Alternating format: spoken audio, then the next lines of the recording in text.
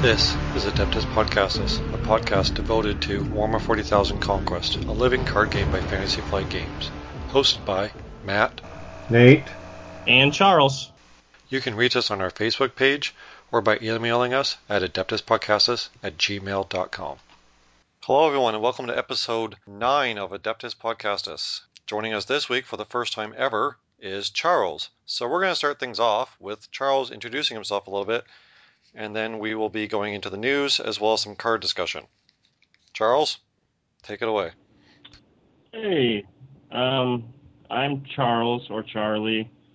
Most of you listening would probably see me around Card Game DB as Buzzsaw MF. I've been playing card games pretty much my whole life. I grew up in Detroit, and I lived behind a comic shop, and I would just buy cards without knowing what they did, and just buy and buy and buy and buy. So now I live in hot, sweaty Florida, Southwest Florida, and desperately trying to build a play group for Conquest, and it's sadly difficult because everyone only plays Magic around here. But yeah, that's me. I've been playing games. I'm mainly a Game of Thrones player, but ever since they announced Conquest, it's just been a whirlwind of 40K, just nonstop reading and cards, and I just haven't even played Game of Thrones in almost a year now. So, yeah, but that's all about me. You really dived into 40K when it was first announced, because I remember early on when it was announced, you and I started talking on Card Game DB somewhere, and you dived in head first. But yeah, before this, I didn't know what 40K was. So I actually that's not true. I found this YouTube series called Mini Wargaming, and it's just these guys that just play 40K. It's just exclusively, essentially, play 40K. And I was thinking to myself how sad it was that I never got into something like that. I didn't even know it existed until now I'm 26 with 2 kids. So, and then the card game was announced, and yeah, it's just freaking, like you said, I was just head first, started reading the books and read every single codex, and it's just nonstop. And all my friends are getting annoyed because I just can't stop talking about it because they're not buying into the game. But every time I see them, I'll say, so when are you pre-ordering Conquest? When are you pre-ordering Conquest? I'm not going to have any friends coming soon. we'll find you some new ones. Yeah. All you gotta do is travel, we're on the same coast, so it's just a few hour drive, you can be at my house. Just think of that. Yeah, right. What's Florida to Nova Scotia? It's nothing. Yeah, exactly. Hey, at least you Think can about, drive to my house. Neither of us can drive to Nate's house. well, I mean, living in Southwest Florida, that's a pretty long drive. Pfft, long drive. Ugh. Take a boat. That's what I said. I'll just take a boat. You could message me and be like, I'm on a boat. Yeah, exactly. So I have to ask, what does the MF in Buzzsaw stand for? And if it's not right. safe for work, don't say it. It is not safe for work. It's actually kind of a funny story. Have you guys ever played the game Zombies? Where you Yes. build the road and stuff? So I was playing that game, and I had the little blue character, and everybody just kept throwing all the zombies in my face. So I ended up just making fun of it, and I was just headlong rushing into zombie after zombie after zombie without a care for health or bullets or anything. Even if I didn't have any bullets, I didn't even care. So every time I killed a zombie, I would say, buzzsaw, mother effer. Essentially, I would just say it over and over every single time I killed a zombie, and I ended up winning that game on zombie count alone. So it just kind of turned into a thing. So now, like my PlayStation ID is Buzzsaw MF. I've got a turtle named Buzzsaw who's sitting next to me. It's just kind of just taken over all of my usernames. Cool. As soon as you mentioned zombies, I was like, I know exactly where this is going, because I have played that, and yeah, that's basically how that game goes. Oh, it's so much fun. It's a wonderful game. Yeah. All right, so we should probably jump into the news. Good news, everyone! So I don't know, guys. Is there any news? I don't think anything's happened, has it? Nothing's No, happened there's this this thing weekend, has called there? Gen. There's been I a don't know what little Gen Con is. tournament. What Gen Con? What's Gen Con? Never heard of it. All right, so obviously we're all being stupid right now. In my defense, I had 3 extra kids here last night, 7-year-olds, for a sleepover with my daughter, and I've had very little sleep, so I'm going to probably be stupid all day long. This morning I got up this morning, and the first thing I say to my wife is like, okay, I need some surgical hose, an IV kit, and some caffeine beans so I can grind them up, add some water, and plug it directly into my veins. And she didn't look at me with the, I think you're talking crazy right now. She looked at me like with the, would that actually work look? I've heard crazy things, Yeah, so I'm that's sure. true. I'll let you know how it goes. All right, so obviously this weekend was, and well, still is Gen Con. It's still going for a few more hours at least. I'm sure most people are on their way home right now. And at Gen Con there was the World Eater event. Now, I know Charles and I have been following it quite closely on Facebook, Twitter, Board Game Geek, Card Game DB, FFG, and anywhere else we could find information. There's not a lot of solid information coming out yet that either of us has found, and we've kind of gotten some conflicting reports. So we'll kind of tell you what we know. I'm kind of waiting. I actually tweeted Team Covenant and asked them if they had any solid updates. And I haven't heard back from them yet. They're probably a little busy. Oh, I'm sure.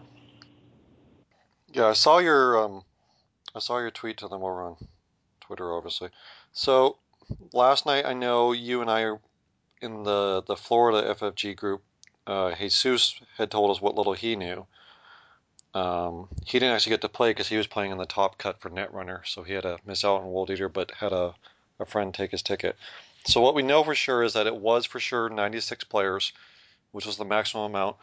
I've seen some odd questions on a couple of posts where people are like, "Oh, that doesn't seem like very many," and so it's just like, "Oh, how does that compare to Netrunner?" I'm just like, guys, that's the maximum amount that was allowed. Like, it couldn't be any bigger. So I think they did fine. Um, and we also heard through him that a lot of people dropped after the first round. And what it sounds like there is a lot of them were dropping to just get the promo, basically, because they were giving out an alternate art version of the Blood Angels Veterans, which we posted to our Facebook page, and you can also find on Board Game Geek as well. It's a really nice looking card too.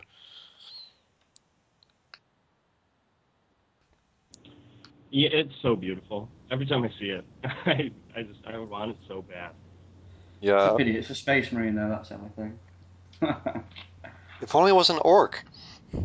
Yeah. You know, I take that back. If it had been the Scout card, I'd have been all over that. Right, the Eager Recruit. You The love that Eager little guy. Recruit card, I'd have been all over that. I'd have been buying them from people at Gen Con, just sending people orders. Yeah. Now, what we have seen is we've seen conflicting reports on what was dominating the top tables. Like, Jesus told us that it was mostly chaos because of burn, which kind of makes sense in a limited format where you can only have one core set. Being able to burn your opponent's cards is pretty good because chances are they're not coming back because they won't have an extra copy. Um, we also know from other people who've confirmed that it was a top 8 cut for the event. And we can see in a picture that Team Covenant put on Twitter that the top table was playing Space Marines versus, it looks like, Chaos Space Marines. We couldn't tell from the picture what they were using as their secondary faction, but we could see the Space Marine Warlord on the side of the player that's closest to the camera. So we haven't heard yet who won or anything like that. So the prizes, we've also posted those to the Facebook page as well. They're on. I put a picture of them up on Card Game DB. So the prizes were playmats, some looks like acrylic counters, they're resource counters, a bag which has the same artwork as the playmat, and there's also a plaque which is like the plaques they gave out for the store championships this year, like the Star Wars one that I have. So pretty standard FFG stuff, but the artwork on them is just amazing. The playmat has the artwork for the Burna Boys with another orc over to the side. It looks like the playmats were just for the top 8. The top 16 got the counters. Any thoughts on the prizes or anything, guys, that you saw? It's the usual stuff that you're going to see from FFG. Yeah. Really nice artwork put on playmats, really nice artwork put on a plaque. I remember from the Store Championships, the Netrunner one with Wotan, that was amazing. The Game of Thrones, the Cersei Lannister, again, amazing. So they always pick out nice artwork, and 40k is not going to let them down for artwork samples they can take and use. So I think it's only going to get better. Yeah, I agree.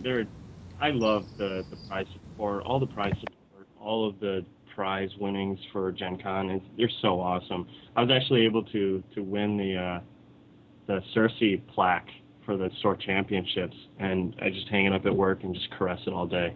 It's kind of sad, actually. It's kind of sad and creepy at the same time, sitting at work caressing your plaque.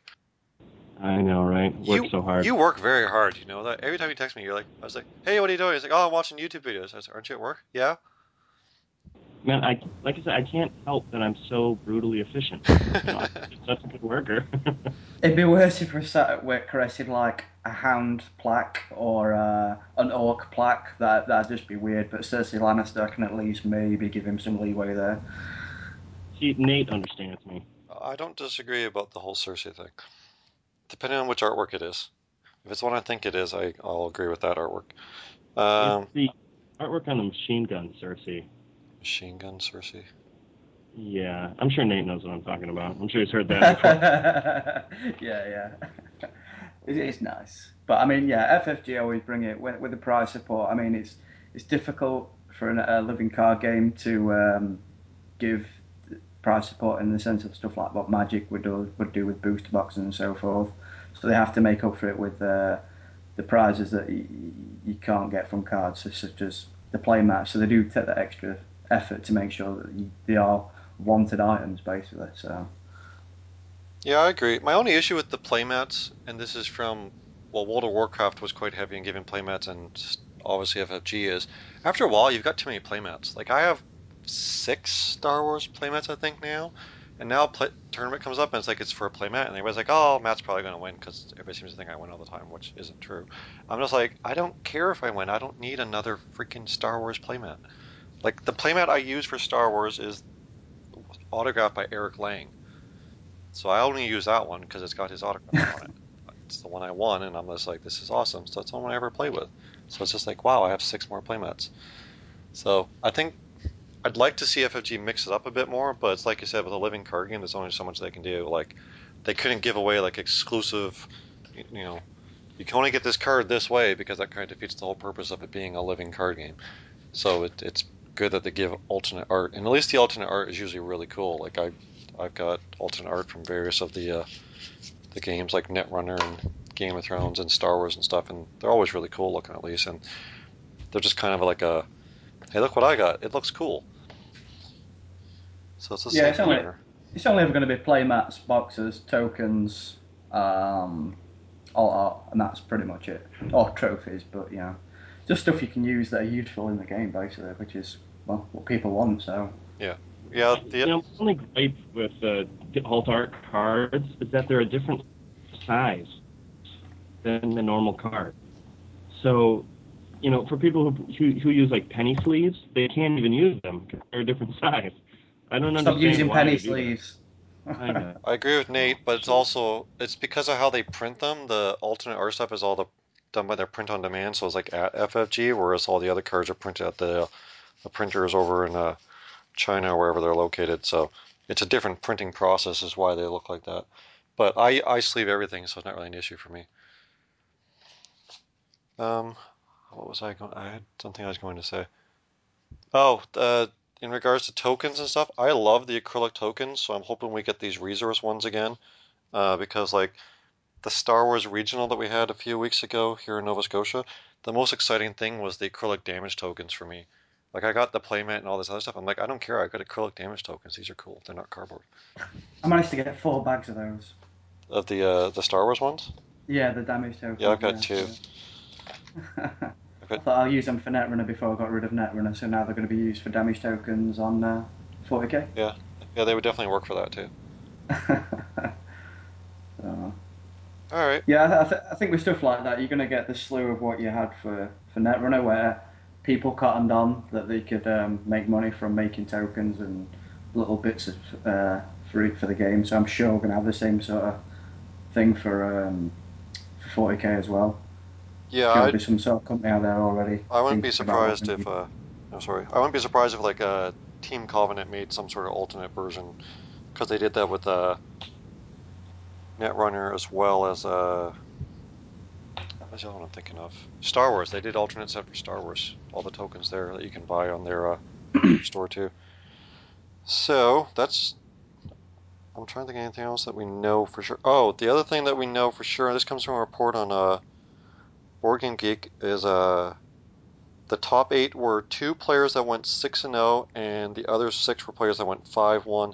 And there was 1 player that went 5-1 that missed the top 8, so they must have been eliminated because of strength of schedule. This guy says the top players were mostly playing Eldar. So far I've seen reports saying they're mostly playing Eldar, mostly playing Space Marines, mostly playing Chaos.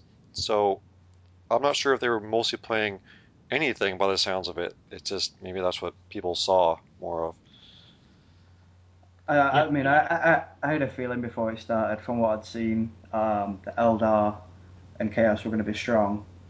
Both kind of sort of not controller decks, but if you liken them to Game of Thrones, whereas Chaos was sort of Targaryen hard control and Eldar was sort of Lannister soft control.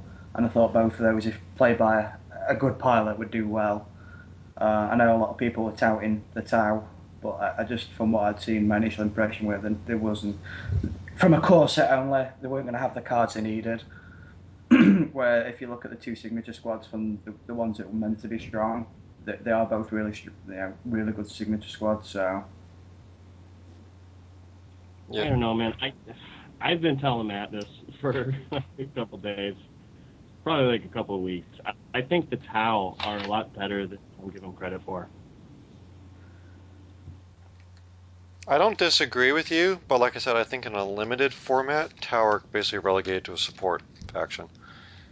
Like it's on CardGameDB, TGO, who people should know from Star Wars stuff. He reported that the top 8 Marines were splashing Tau made up half of the top 8, which I think stuff like Iron Rifle is pretty much too good to pick up to pass up. So you got the Iron Rifle, you've got the limited location control. Um, even stuff like I want to say Croots, the 3/3 when they die response, give you 3 resources. Just solid minions basically that you can just stick in the way. Solid bodies, you get your money back. Iron rifles, you can turn any unit into a unit killer basically for the cost of 1. I just think there was such a good support package that Eldar and Space Marines could benefit from that basically. I think they're going to be good on their own. I mean, I don't know. Maybe I'm delusional here, but I think Repulsor Impact Field is probably the best attachment in the entire core set, and I'm going to stick by that because I mean, putting it on a big beefy tank. I mean, to win a planet, you have to be the last man standing. So if you're constantly having to attack this 7 HP tank that has a 2 damage ricochet, I mean, that is so brutal. That's all right until you see a Dark Eldar player, and you spend all your money getting this tank unit.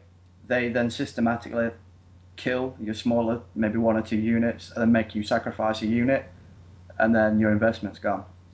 and just to clarify, when you guys are saying tank, you guys don't mean an actual tank, you mean tank as in a World of Warcraft tanking unit. Yeah. Just in case people are getting confused. How you put an iron rifle on a tank? Yeah, but yeah. I think they're gonna, players who are gonna try and, the dream is to have that repulsor field out early, but then when you don't see it, that's when you're gonna be losing games. Yeah. Yeah, I mean, I can see that. I don't know. Maybe, like I said, maybe I'm delusional here, but I'm fully on the Tau bandwagon right now. Really? I had no idea. You only text me that at least once a day. Oh man, Tower's so good.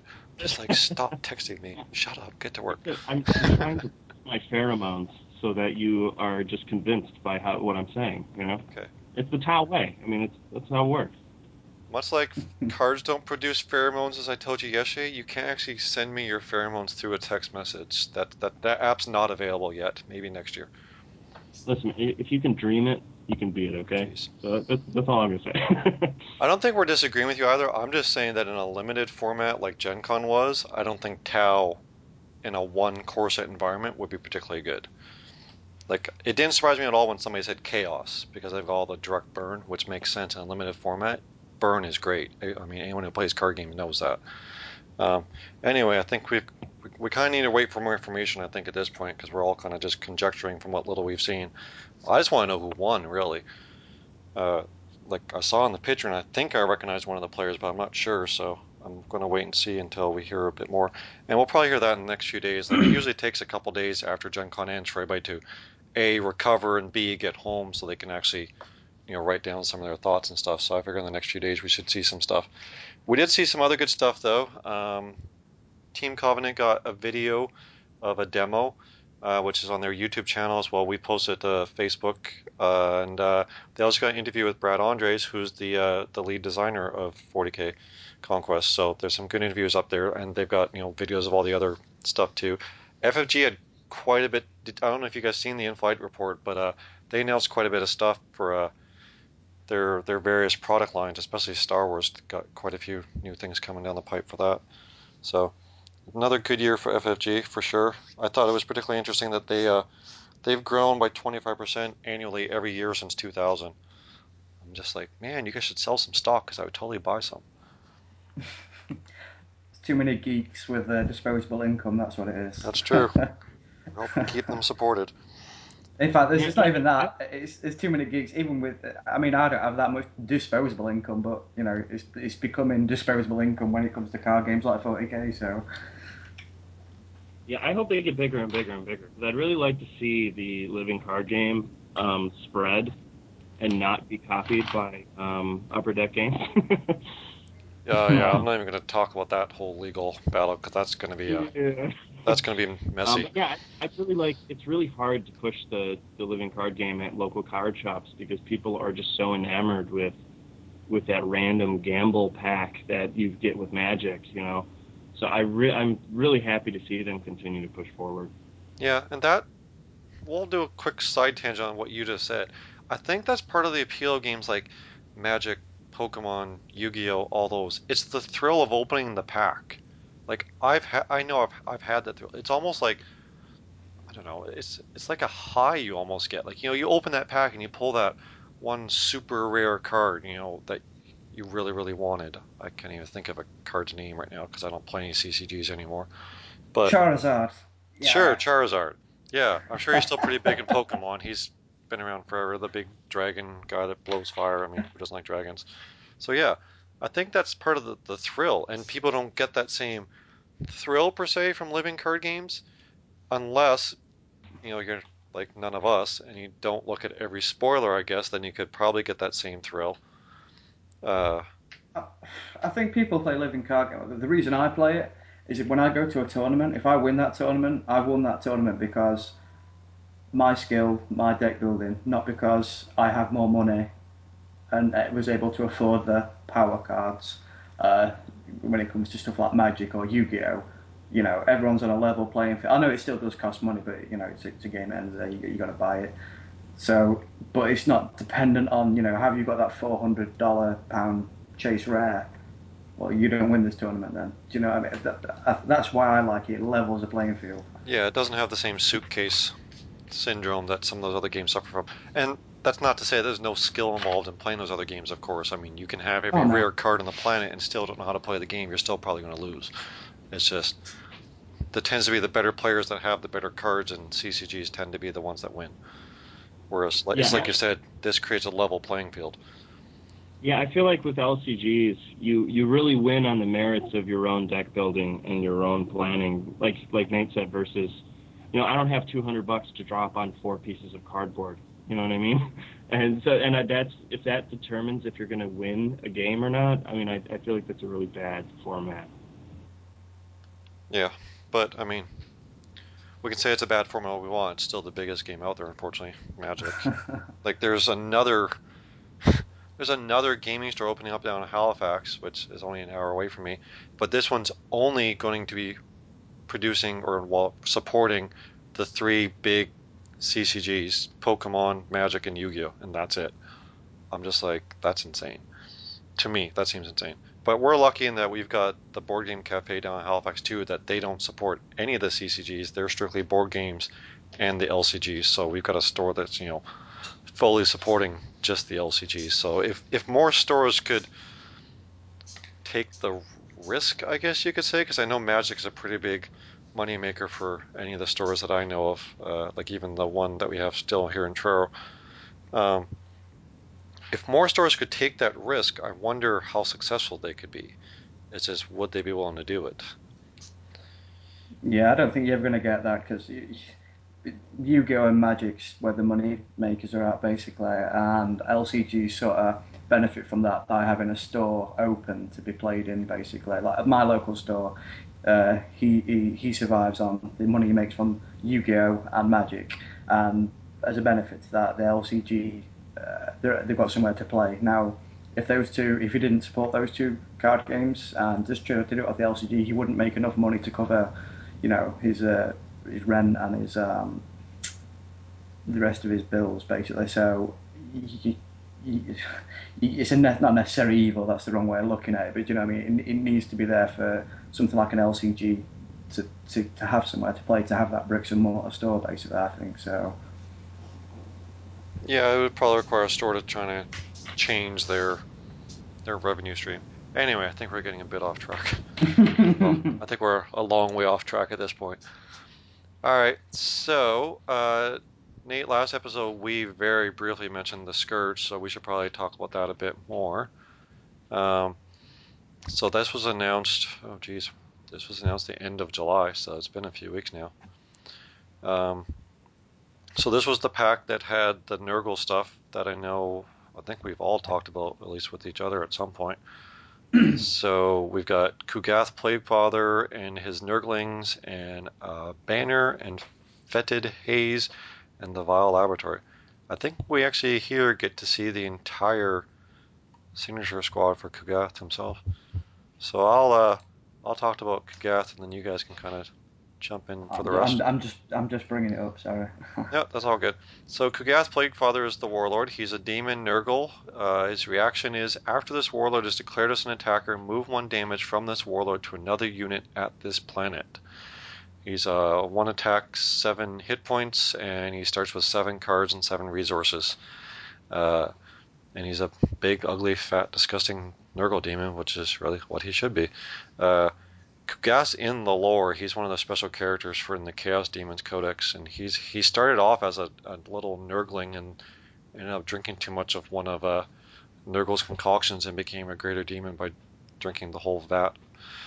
He likes to experiment, obviously. So I like it because it's direct damage in a way, but it's a different way of doing it than we saw with the Tzeentch cards in the core set, which makes sense because Nurgle and Tzeentch are obviously completely different gods.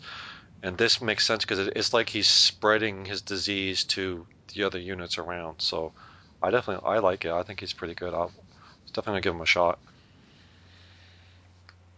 Um, he's definitely good. Definitely, reaction is definitely in keeping with what Chaos want to do, which is basically deal out maximum amount of damage each turn. Power level, comparative power levels with the other warlord. I can't remember his name now. The Tzeentch warlord. What's his name? Show will tell me. Zerathor. With Zeratha. Similar sort of power level. I think you get a little bit more out of the core set Zeratha. Um, just because it's each time you damage. So when you're taking when all your other units are striking or other effects are going off, you're going to get the bonus. Whereas this is only while he is is attacking. However, it does give him more longevity in a battle because you could be moving damage from him as well. So it's kind of that sort of a leech attack where you do damage and take stuff off yourself as well. So I think Xerath gets a bit of an advantage, but he's definitely strong. There's nothing poor about him. Yeah, I think thematically it's really perfect to the whole Nurgle, disgusting, rotting filthiness that is Nurgle, itself. I think right now there's not enough big beefy chaos characters. I mean, that are relatively cheap, I guess, that can sustain the kind of slow rot mechanics. If you're going to go full blown slow rot style. But I think in the future it could be really cool. Yeah, I don't disagree with any of that. I certainly agree. All right, so next we've got Kugath Nurglings. It's a 2/2/2. It's got a force reaction. After it moves to a planet, deal it 1 damage. After a unit moves to a planet, deal it 1 damage. Yeah. Oh, after a unit moves to this planet. Yeah, that'd be Right. really poor. Yeah, if sorry, my too busy reading killing comprehension himself. is probably still asleep. No, so it's basically it's similar. It's spreading the disease. You come to this planet and now you're sick because you got in front of these disgusting little buggers. I just get a vision of all these space marines coming to a planet to realise they've got chlamydia or something. So I'm like, oh no, man, it burns when I pee.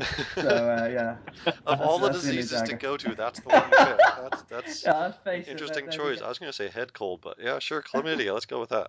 That's the good about, you know what I mean. I like these guys. Again, I don't think they're as strong as the Xanathar's signature unit.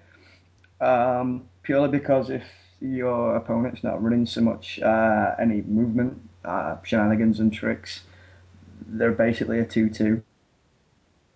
Um, they're okay, but I'd like a little bit more out of them. But that's just me. Well, Matt, you probably know this pretty well. When you move to a planet, is deploying and moving the same thing? Because that would really change the format of how good these guys are. Deploying doesn't count, but committing does. So like if you've got your warlord, like let's say I'm playing Ragnar or whatever, and I've got my warlord and a bunch of my space wolves pack with me. If I commit Ragnar and his pack brothers come there with him from HQ, every single one of them is going to be affected by the Nurgling's reactions. But just deploying, no. But that's a downside because it also hits your units when they deploy. When they commit to a planet, because it's a force reaction, you can't choose not to do it when you bring your own warlord in. So again, that's another not a mark against them, but it's another thing you need to consider and maybe play around. But that could work too, because if you have the Nurglings there and move Kugath there, and he doesn't have any damage, now he's got a damage, and then he can use his reaction and move it to one of the opponent's units, so they could potentially have 2 damage on them before you've even swung. So you got to think about how you do it. We haven't gotten to it yet, but the Plague Father's banner, also really coincides with that. So you can really start dishing out that kind of damage. Yeah. Well, if you want, go ahead and read off that one, Charles. Okay. Plague Father's banner. It's an attachment. You've got typically you've got 3 shield icons attached to a Nurgle unit. Attached unit gets +1 HP, and after attached unit is declared as an attacker, move 1 damage from attached unit to another unit at this planet. So it says a Nurgle unit, so you should be able to attach this to your warlord, correct? Correct. So yeah, now his ability is essentially double triggering. So then the Nurglings would feed into that more. It's still kind of dangerous though. Again, it's all the signature units attachments are pretty strong because they're unique and a one-off. This fits straight into there. I like it, but again, it seems if you don't if that machine doesn't get running where you've got the Nurglings at a planet and then you bring in your warlord in with this, yeah, that is the dream, as they say. But when it doesn't start working like that and you bring in their units in, they're getting pinged by your own units. I just think a good player will be able to take advantage of it, but I think there's so many ways where you put into awkward situations. So It's almost good in a way because it's going to help your Nurgling stuff survive, and Nurgle's known for having units that are very tough and that survive a long time, because it's almost going to make your opponent sometimes not want to damage you, because they just know it's just going to come back in their face. So it's definitely interesting there. But it's like you said, Nate, it's got the same limitations as all the other attachments from the signature squad. So If what's only there was more non-loyal, brutal orcs, because it would really work perfectly, but there's really not that many. I think that's the reason they're loyal. So this mechanic doesn't run away with it basically. So maybe give you a few to get that synergy between them without giving you so many that becomes OP basically. yeah? Is there really that many that are loyal though? I haven't really ever counted. Anyway, we'll look at that some other time. So, Fetid Haze, I'm not sure if I'm saying that word right, is next. It's 3 cost event, 1 shield icon, power Nurgle. Combat action. Remove all damage from a target Nurgle unit you control. Then have your opponent deal an amount of indirect damage equal to the damage removed among army units he controls at the same planet. That one, it seems situational almost because you'd almost want to say this like when your warlord's almost dead. Like, let's say your warlord's got the banner on him, so he's got +1 HP, and he's at, I don't know, let's say 6 or 7 damage. Then you want to slap this down and just, ping all kinds of stuff at the planet, but you gotta have enemy units at the same planet. So, I don't 3 cost seems a Ah, little high for that. when you can pay 3 costs for a the Stormers in I forgot what the call's called the Stormers in that does 2 damage to everything. I feel that this again situational, slightly weaker. Indirect means he gets to place the damage how he best he fits and what's going to most benefit him. So it's another. You're paying a lot. I mean, you are removing damage. You are getting a clean save probably from one of your bigger units. However, he gets to put the damage where he wants. I mean, it is a big swing. Don't get me wrong, but he's going to place it so to maximise his potential to keep your units alive while minimising your ability to kill units off this free damage, as it were. So if I don't know how they could do it more randomly, or if you let you choose, it'd probably be OP. But for 3 costs, I think it could have probably cost one less. Yeah, maybe. God help you if I you're mean, playing orcs. if you're using it in conjunction, obviously when you see this, this is definitely meant to be used with the Warlord and just stacking up damage on him, which is dangerous in itself. But I mean, it kind of wraps in the planet that heals all HP from one unit into, it kind of wraps it in your Warlord with the big AoE. I mean, I can see how it can be strong, but like I said, I mean, it's pretty situational. Yeah. Yeah, Alright. What's the last one here? We've got this thing has crazy artwork. It's the Vile Laboratory. So it's a 2 cost support. Location, it's got a deploy action, exhaustive support to have your opponent choose and move a non-vehicle unit he controls from an adjacent planet to an adjacent planet of his choice. Or sorry, from a target planet to an adjacent planet of his choice. So that could help you move your opponent's units around, either because you don't want them to be on that planet, or you want them to go to the other planet so you can get, your Nurglings can make them sick or something. It's okay. Yeah, it's kind of ho-hum, really. I think this is possibly the best card in his signature squad. Really. Yeah, if you look at how you win battles, if you wait, say he drops, I don't know, whatever unit, a dreadnought or whatever, at a planet, and you force him, say that's the first planet, and you force him onto the second planet.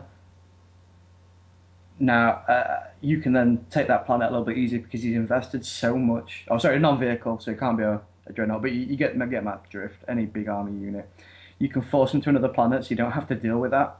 And then next turn, you can force that unit back down another one, and then back down another one, and basically just lock a big unit out of the game until until you can deal with him or want to deal with him. That the power of this card, again, it's subtle, but still powerful at the same time because of how you can manage you picking your fights. Basically, they're playing a little bit not as the chaos usually would, and just sort of head on, let's smash the seven bells out or something. There's a little bit more sort of get it out of the way, we'll deal with it, or not have to deal with it because you can keep moving it further down the line.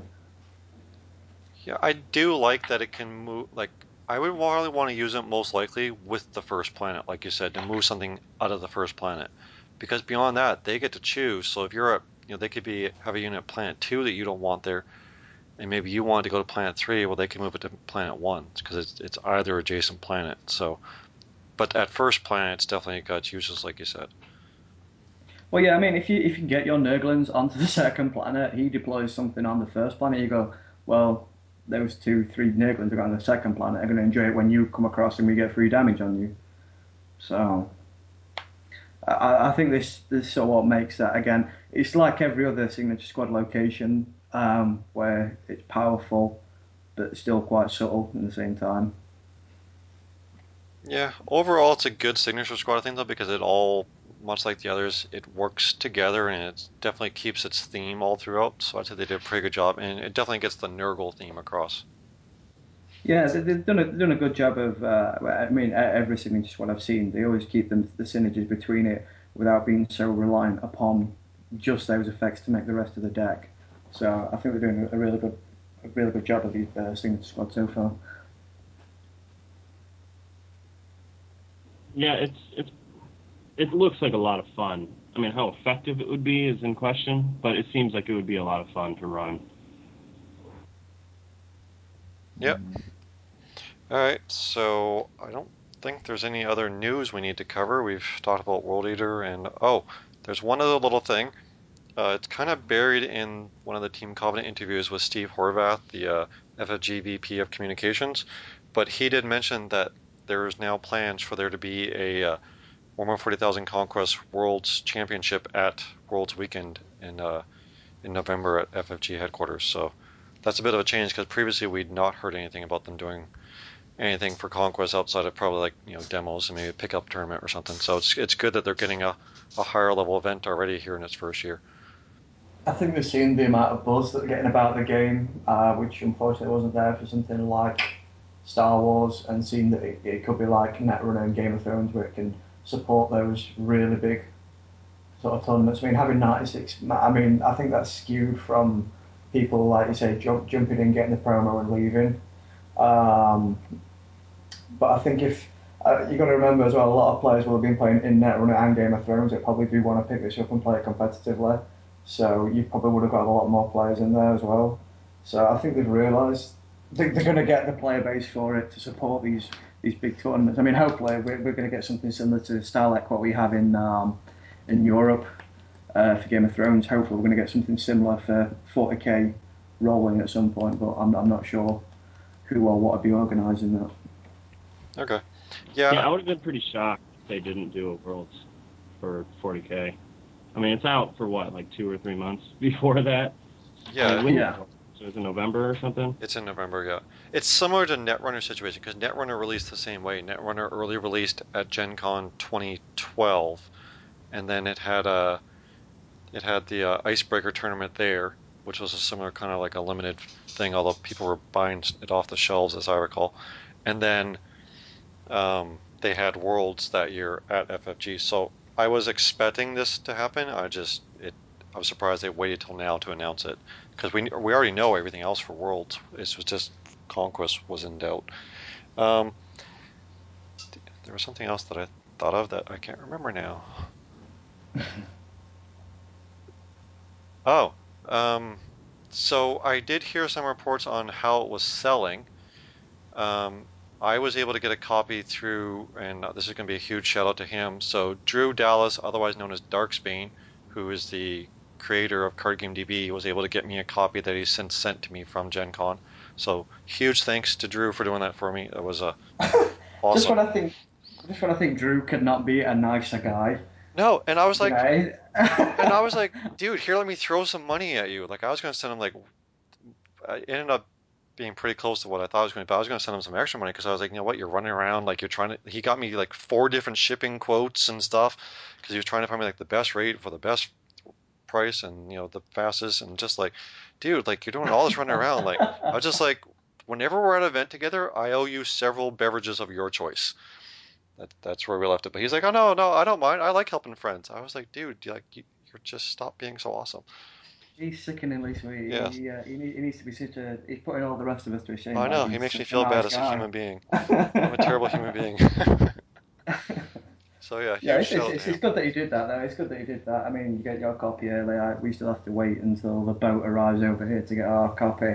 But Well, I'm pretty sure there's going to be an army of angry nerds waiting at the game store to rip those cellophane wrappers off and get into those cards. but wait, I have more news. So I had two Ninja shoppers eventually working on it for me because I was talking to Drew before he even left, and he was like, "Well, if I hear it's going to sell out, I'll grab you a copy." And thankfully he did because Friday it was sold out by 2. They ended up getting more over the weekend, which also sold out by like 3, I think, on Saturday. So it sold out twice essentially. Anyway, another friend of mine who is a big Netrunner player who's from Ontario is going down, and he said he might try and grab me a copy too. So I haven't heard from him yet, but if he was successful, that copy is going to go to you, Nate.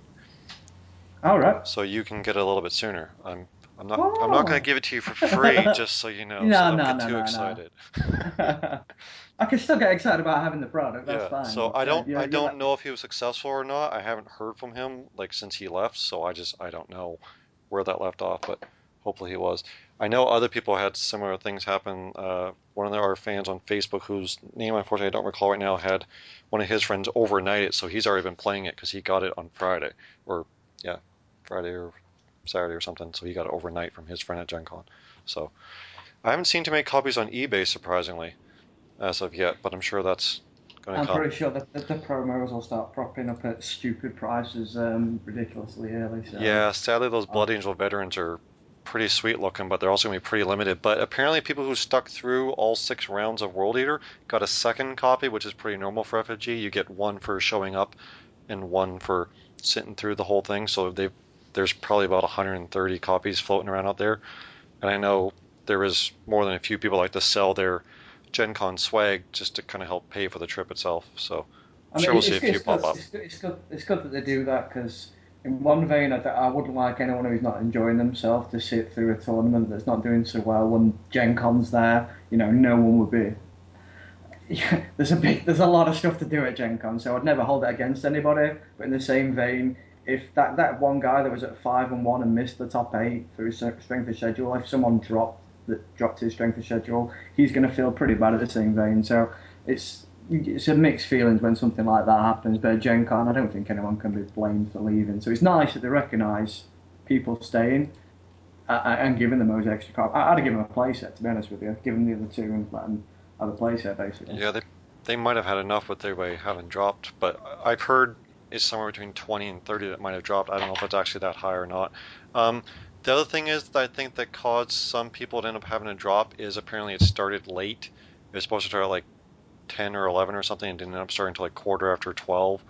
And it was supposed to run to like 6 plus the finals and ended up running to like 8:30 or something and then the finals. So I think it was just it its delay caused it to overlap with other events because, like you said, Gen Con, there's probably 6,000 things all pulling you in different directions, and you've only got time to do so many, so you basically got to try and hit as much as you can.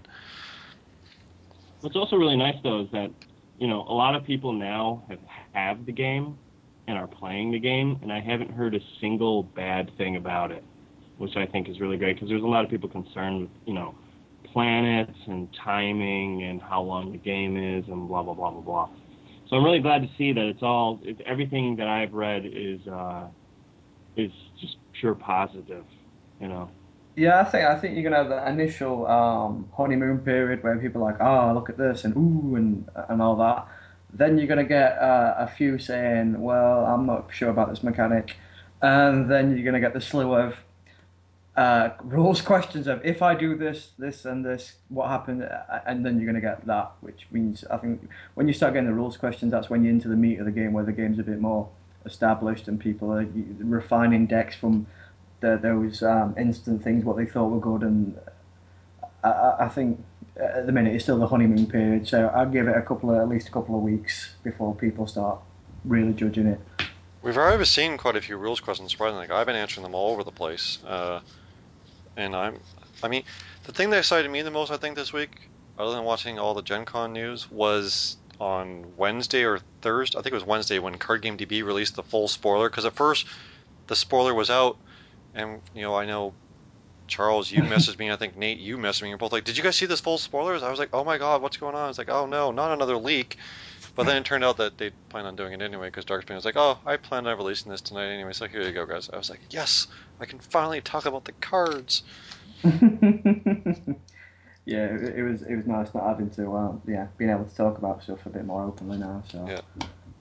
it's it's it was good. I mean, I think that they got quite a few hits on that one page where the things have been leaked. Well, the initial ones, the Google ones. Um, and then no one posted in that for a while because everyone was too busy digesting all the cards and doing the, oh my god sort of thing. So I think it was nice to have it just before the tournament so people could sort of maybe plan ahead in what sort of deck they wanted to build so they weren't sort of gave them a bit more leeway when building the decks for the tournament.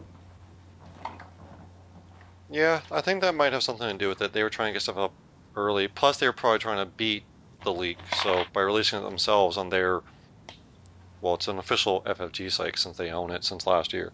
So I think they were trying also kind of get ahead of any potential leaks and stuff like that. So it's probably a good idea. I mean, I don't think it was typically bad publicity anyway. I know it's a leak. However, it just made more hype about the game, if anything. So, you know, Yeah, even I bad know some publicity. people that actually took the files and created their own little mini game that they can play on their computer with it, like theory crafting decks and stuff. So I think it was a good decision for sure. Yeah. I mean, I can't see it being too long before someone does an Octagon version for it. I know FFG are a bit they have a special relationship with Octagon, but I can't see it being too long before someone actually makes it so we can play online.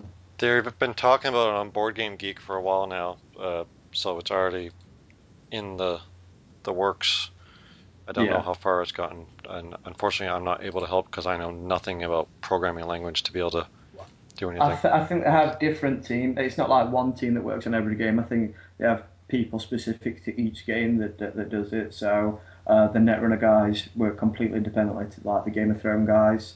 Um, so it depends if someone wants to step up and take that and that not responsibility but that job to get it done. So I'm sure there's some eager beaver there with the correct technical qualifications to get it done. So Yeah. if you are out there, get onto it. Get to work. You will. You'll be. I'm sure you'll be rewarded, and at least have some nerd love come towards you anyway. Yeah. Okay, can anyone else think of any more news? Or did we finally cover everything? Because we've kind of gone on a long time about all the news. No, I can't think of anything. All right, so now we'll move into, well, I guess the news was the meat of this episode, but we're going to do some discussion about the cards and stuff now that we've got the full spoilers, and Nate and I are somewhat less tongue-tied now. So let's all pull up the full spoilers on Card Game DB. We will crush the enemies of the Imperium. Initiating attack protocol 23. So Charles, I'm going to let you start since you're both the how do I want new fish. you're the noob to the podcast as well as 40K as well as the card game. So you're like the new guy.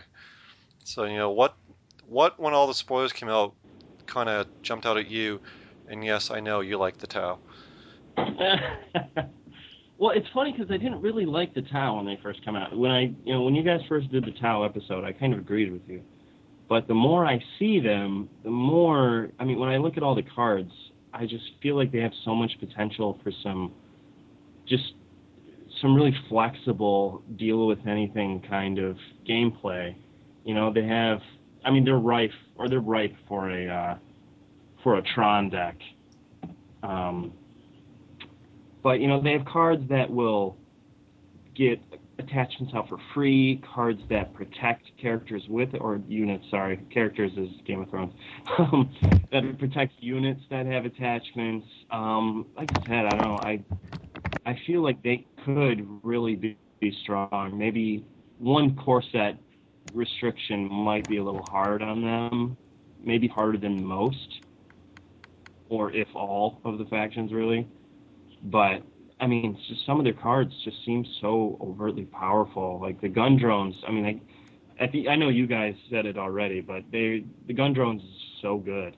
Giving any unit 2 area of effect is really strong. Yeah. I don't want people to misinterpret what I'm saying about the Tau. I just see him a bit of for people who play Thrones and you see the Tower Beric decks or the Tower Joffrey decks, where if it gets rolling, it is going to roll your opponent. But if you misfire in those first couple of turns and your opponent, gets the jump on you or has the ability to deal with those big attachment units, I think you're gonna take such a tempo loss from that it can probably cost you the game. That's my one quibble with it. How making them so attachment I forgot the word now. Necessary basically for them to function. Yeah. Yeah, I mean, in a Game of Thrones, attachment decks, I mean, for pretty much the whole life of the game, have just never worked competitively. I mean, I know they're trying to push it a little bit now, but I feel like the tower was done right to make it potentially competitive. Well, how they kind of fixed it is when they had the Mace deck, and you had an agenda where you started with your attachments in play, and you didn't have to find them. Now, if you could get some sort of effect like that, then yeah, I think they'd be really, they would be pushing for the top deck. However, you've still got the same problem where you've got to find the unit you want to put the attachment on and the attachment. If you don't get both those two things fairly quickly, you're going to be struggling. I'm just going to jump in for a second. Somebody's tapping their keyboard. I can hear it. Or somebody's tapping something. Oh, sorry, that might be me. Okay. It's always you, Dean. You're always the troublemaker. That's it. You're off the podcast. I've replaced you. No, yeah, I think I don't know, I just think they're going to be strong. I do think, though, to make them work properly, to make them competitive, your strongest ally will be Eldar, because I think Tau really needs some heavy card draw to keep them going, like you said, to find those attachments and get them into play and discard them so you can start using Shadow Sun's ability. I think they're going to be best with Eldar, because you can toss in the Eldar Survivalist that really, really pumps up your command struggle, resource acquisition, and card draw. In all the decks that I've theory crafted anyway, it's all Eldar, because I feel like they have the best synergy. Yeah, I agree with you. If you're going for a Tau deck, taking Eldar makes more sense than taking Space Marines. But like for Space Marines, just to move on to them for a second, Space Marines taking some of the Tau attachments seems really good. Like giving a Space Marine, as weird as it sounds, a Tau iron rifle would be really good. Like that's going to make a nice beefy Space Marine even beefier. That's going to make a mess, is what that's Yeah, going to make. give them some more beef. Where's the beef? But with the A lot of Space Marines are already big already, yeah, too. that's true. Well, and they're Space Marines, so it kind of makes sense. But like with the Tau, my concern with them is similar to what Nate's is that an attachment heavy deck sometimes kind of gives you the whole all your eggs in one basket syndrome, and sometimes that can come back and bite you in the face.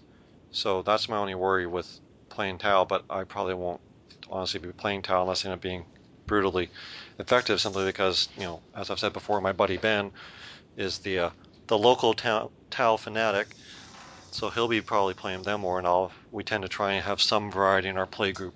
I mean, that's one thing I love about Conquest is that we're starting off with 7 factions. And it's not even just 7 factions. We've got the 7 factions, so you can do 7 decks there. Just if you want to go mono, you'd have to have at least 2 core sets to be able to do that. 3 to be realistic about it. but then you could move to, Tau with Space Marines, or Tau with Eldar, or Eldar with Dark Eldar. Like there's so many variations that you can take just around with just this one box that I think it's good because we know there's going to be a couple months before we see the first of the war packs in the Warlord cycle. So there's that much more for everyone who's new to the game to play with, so they don't get bored, before the expansions get going. Like with Game of Thrones, playing just the core box, all you got was the 4, and it wasn't even full decks, and you couldn't even mix them enough really to build a full deck with Game of Thrones because of limitations on playing a mixed deck. And it was Star Wars didn't have a same problem. You could build full decks with a Star Wars core set or two.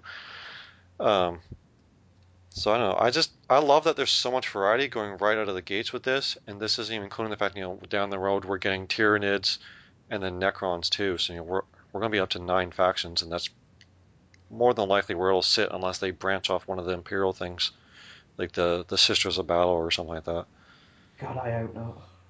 I'm sure we'll Sisters of see Battle. them. I'm just not sure if they'll be separate or if they'll be like included with, the Astra Militarum or whatever.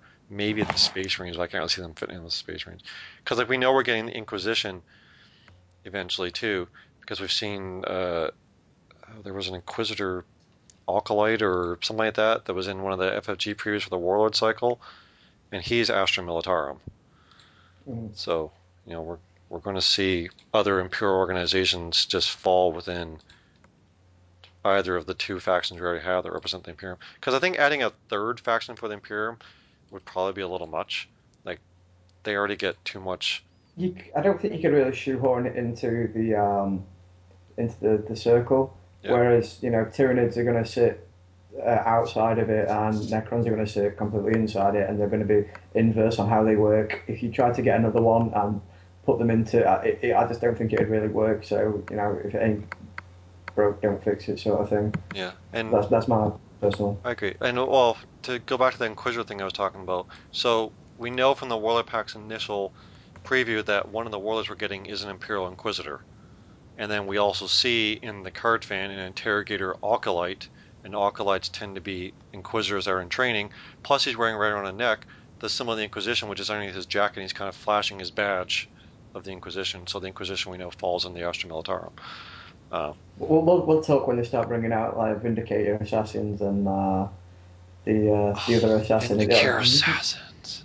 Yeah, when that stuff starts coming out, I'll be interested. But for Inquisition, I'm not too fussed. Yeah, I'm not really a fan of the Inquisition just because I know what they tend to do, and they're not nice people.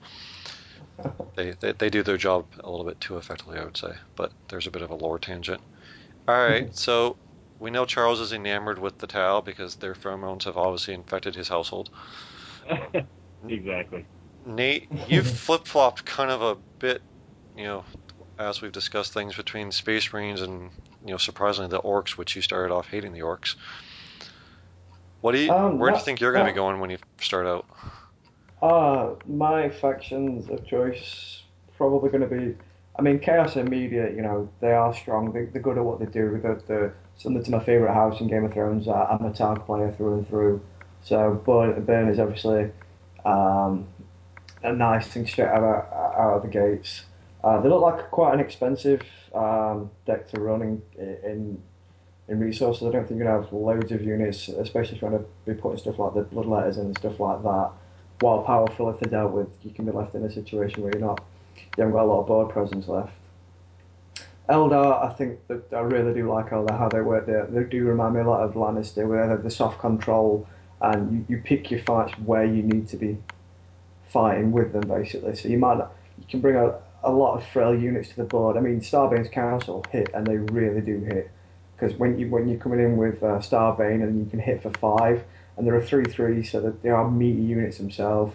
I really like them. I changed my mind completely on Nullify, I think the card is, which allows you to cancel an event by not kneeling, I forgot the word, by tapping a unique Eldar.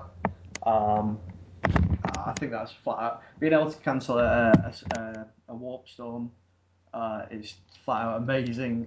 It's just such a good card, especially when you think about that. You can always commit your Warlord because he's only hitting for one anyway, so he's not doing a great deal. So I really do like Eldar. The other faction that I think's gone under the radar and no one seems to be making a lot of hype about is Imperial Guard. Yeah, they're not really getting much of a notice, are they? That's for sure. I think it's because they don't appear to be anything. They're humans. They're boring in that regard. You know, they're not an alien faction of, you know, look at us, we're green and we're massive, or we're technologically advanced and look at our late. They're just sort of, you know, they're the army at the end of the day. But looking at how they synergize between all their cards, I think there's something definitely there that's going to be a really good deck. But I don't think anyone's just had the interest to sit down and sort of make that deck yet. Yeah, as far as for the Astra Militarum, even lore-wise, they just don't really interest me that much. And I mean, even the card game as well, I'm not too keen. I mean, I can see how they'd be really strong. So, I mean, I think they probably have the best support in the game, just from quick glance. Their support cards, but I just don't care. You know, I just don't care to play them. See, and I would originally I would have agreed with you, but even now since the spoilers have come out and stuff, and I've kind of been rereading all the cards and looking at all the pretty pictures and stuff, I like a lot of what the Astra Militarum have because they have a lot of stuff that either has ranged or can give you ranged. And range, I think, is going to be quite strong, especially in the beginning, being able to swing first. I mean, it's to use a Magic term, it's similar to First Strike in Magic the Gathering. I can't believe I just did that. But I don't know. I think Astra Militarum with Space Range will probably be a pretty good deck for a while there. Because I'm jumping all over the place, just even with the core set, just where I want to kind of start with the actual cards in my hand. So, I mean, I'll probably be building quite a few decks. I'll be glad when I have all 3 core sets in my hand.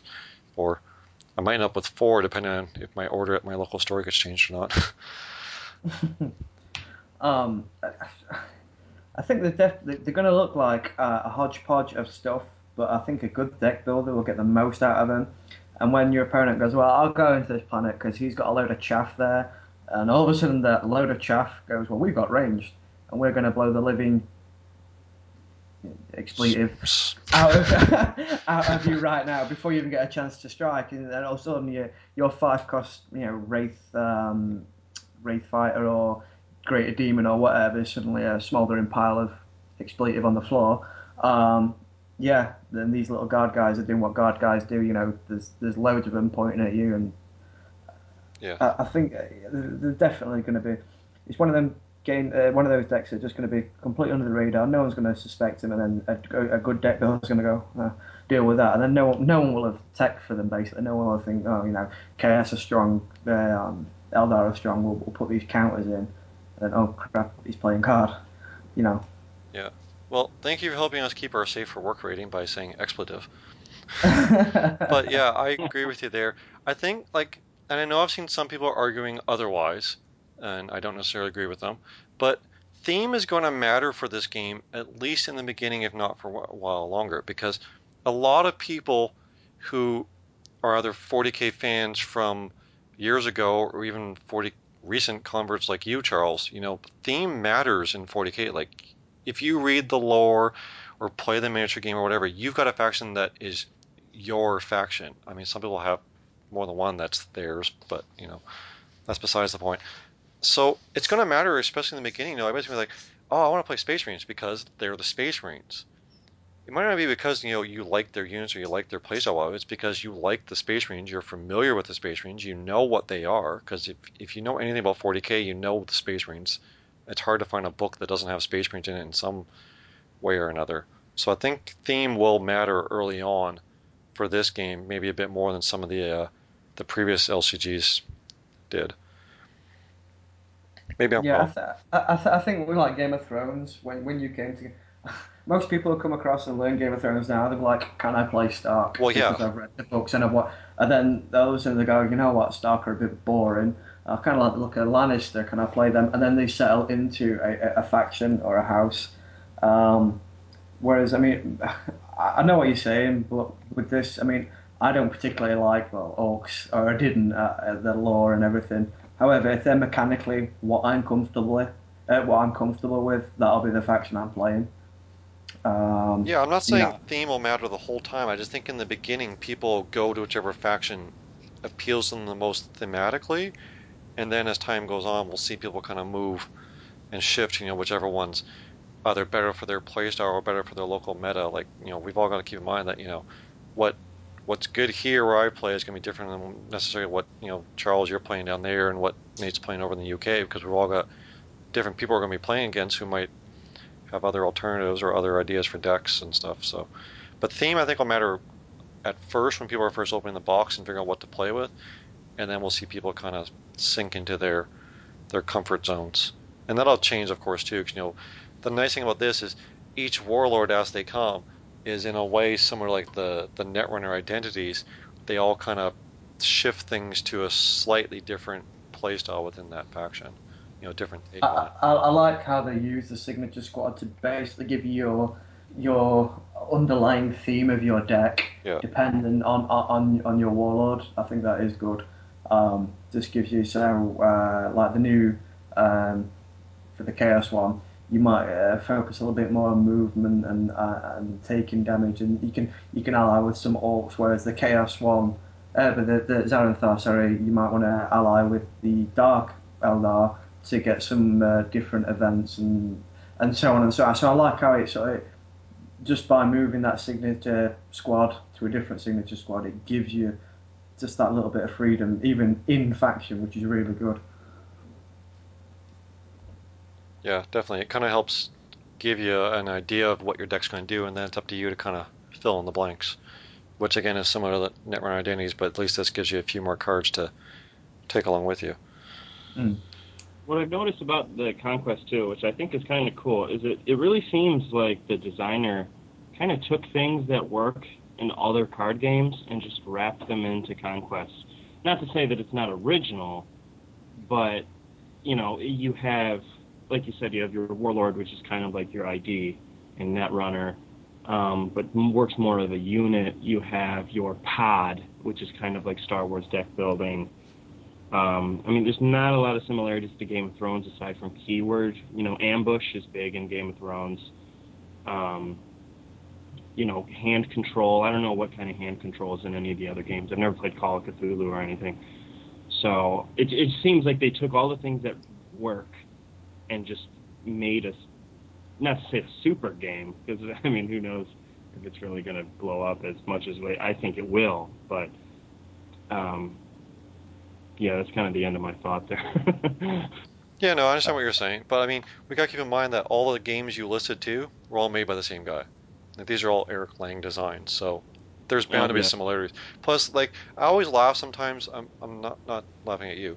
Um, just that sometimes people make comments about card games like, oh, well, that's just like in Magic, or oh, that's just like in Pokemon. I'm like, there's only so many variations you can do on 2D pieces of cardboard sitting on your table before you're going to see similarities. That's like it's just no different Yeah, than for playing board sure. games. They all use a board. Oh my God, that's so unoriginal. It's a board game using a board. Come on. So I don't know.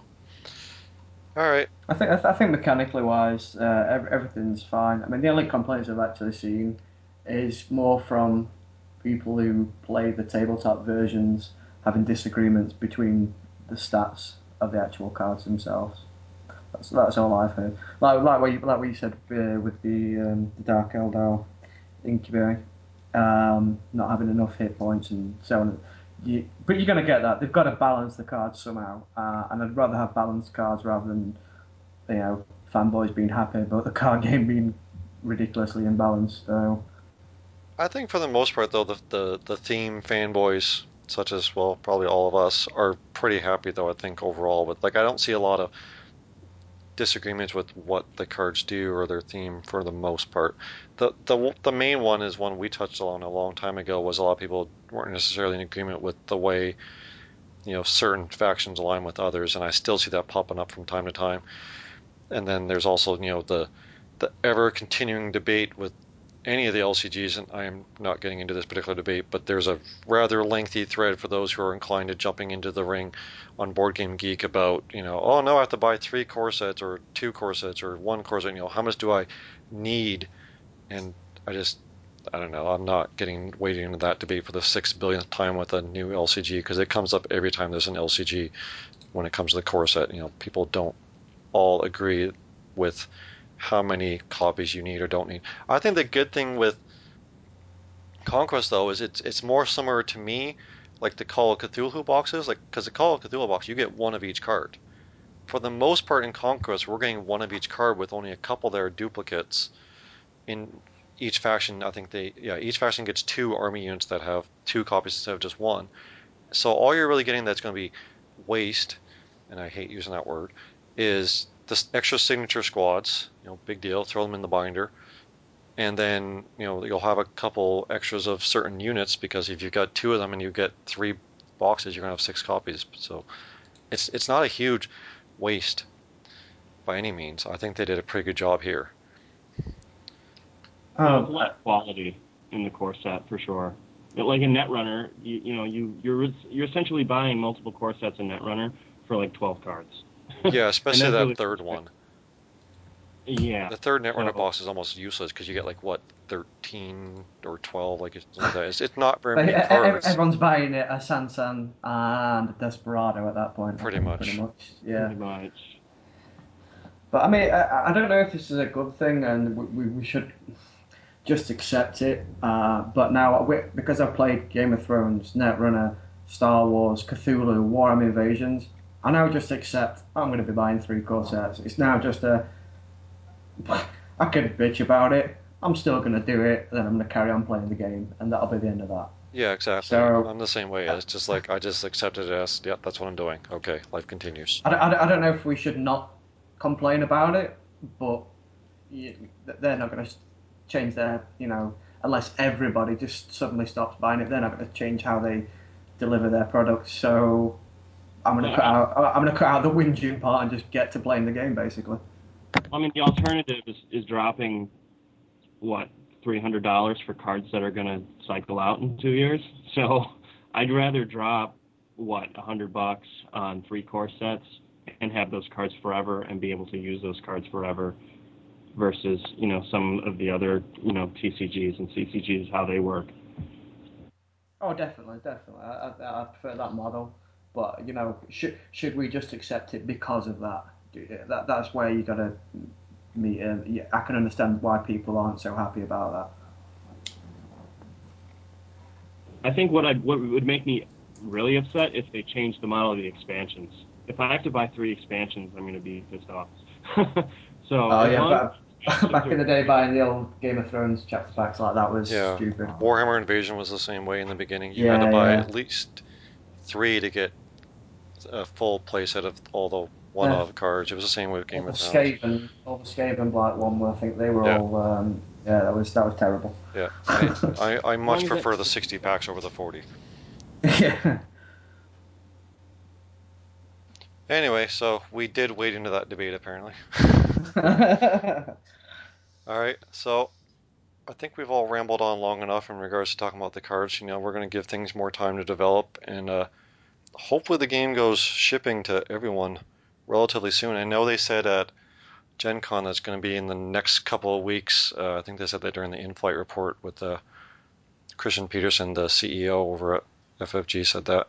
So very soon we should start seeing it show up at more people's houses, and I expect this week we'll see quite a bit of talk about it too, because people are going to be getting home with their copies from Gen Con and sitting down with their friends and stuff like that, and writing down their thoughts on the tournament, which I'm most interested to see how the tournament went, how it was structured, how many games and matches or whatever was going on.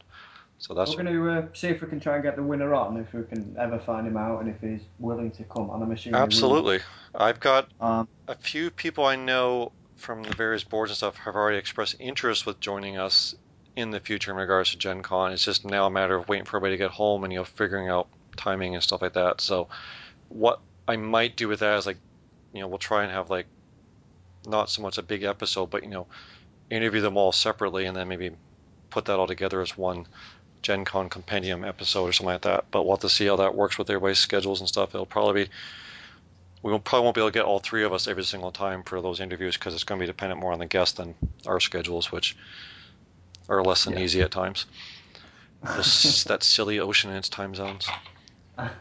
Who invented time zones anyway? Some Canadian guy. You should move us over there. Those darn Canadians. Yeah. All right. So yeah, I think we've probably gone on more than long enough, so I'm not going to get into the lore or anything this week. So in the meantime, anyone else have any last-minute thoughts before we wrap this up? The greater good? Question mark? I'm just kidding. No, I'm good. All right. Blood for the Blood God.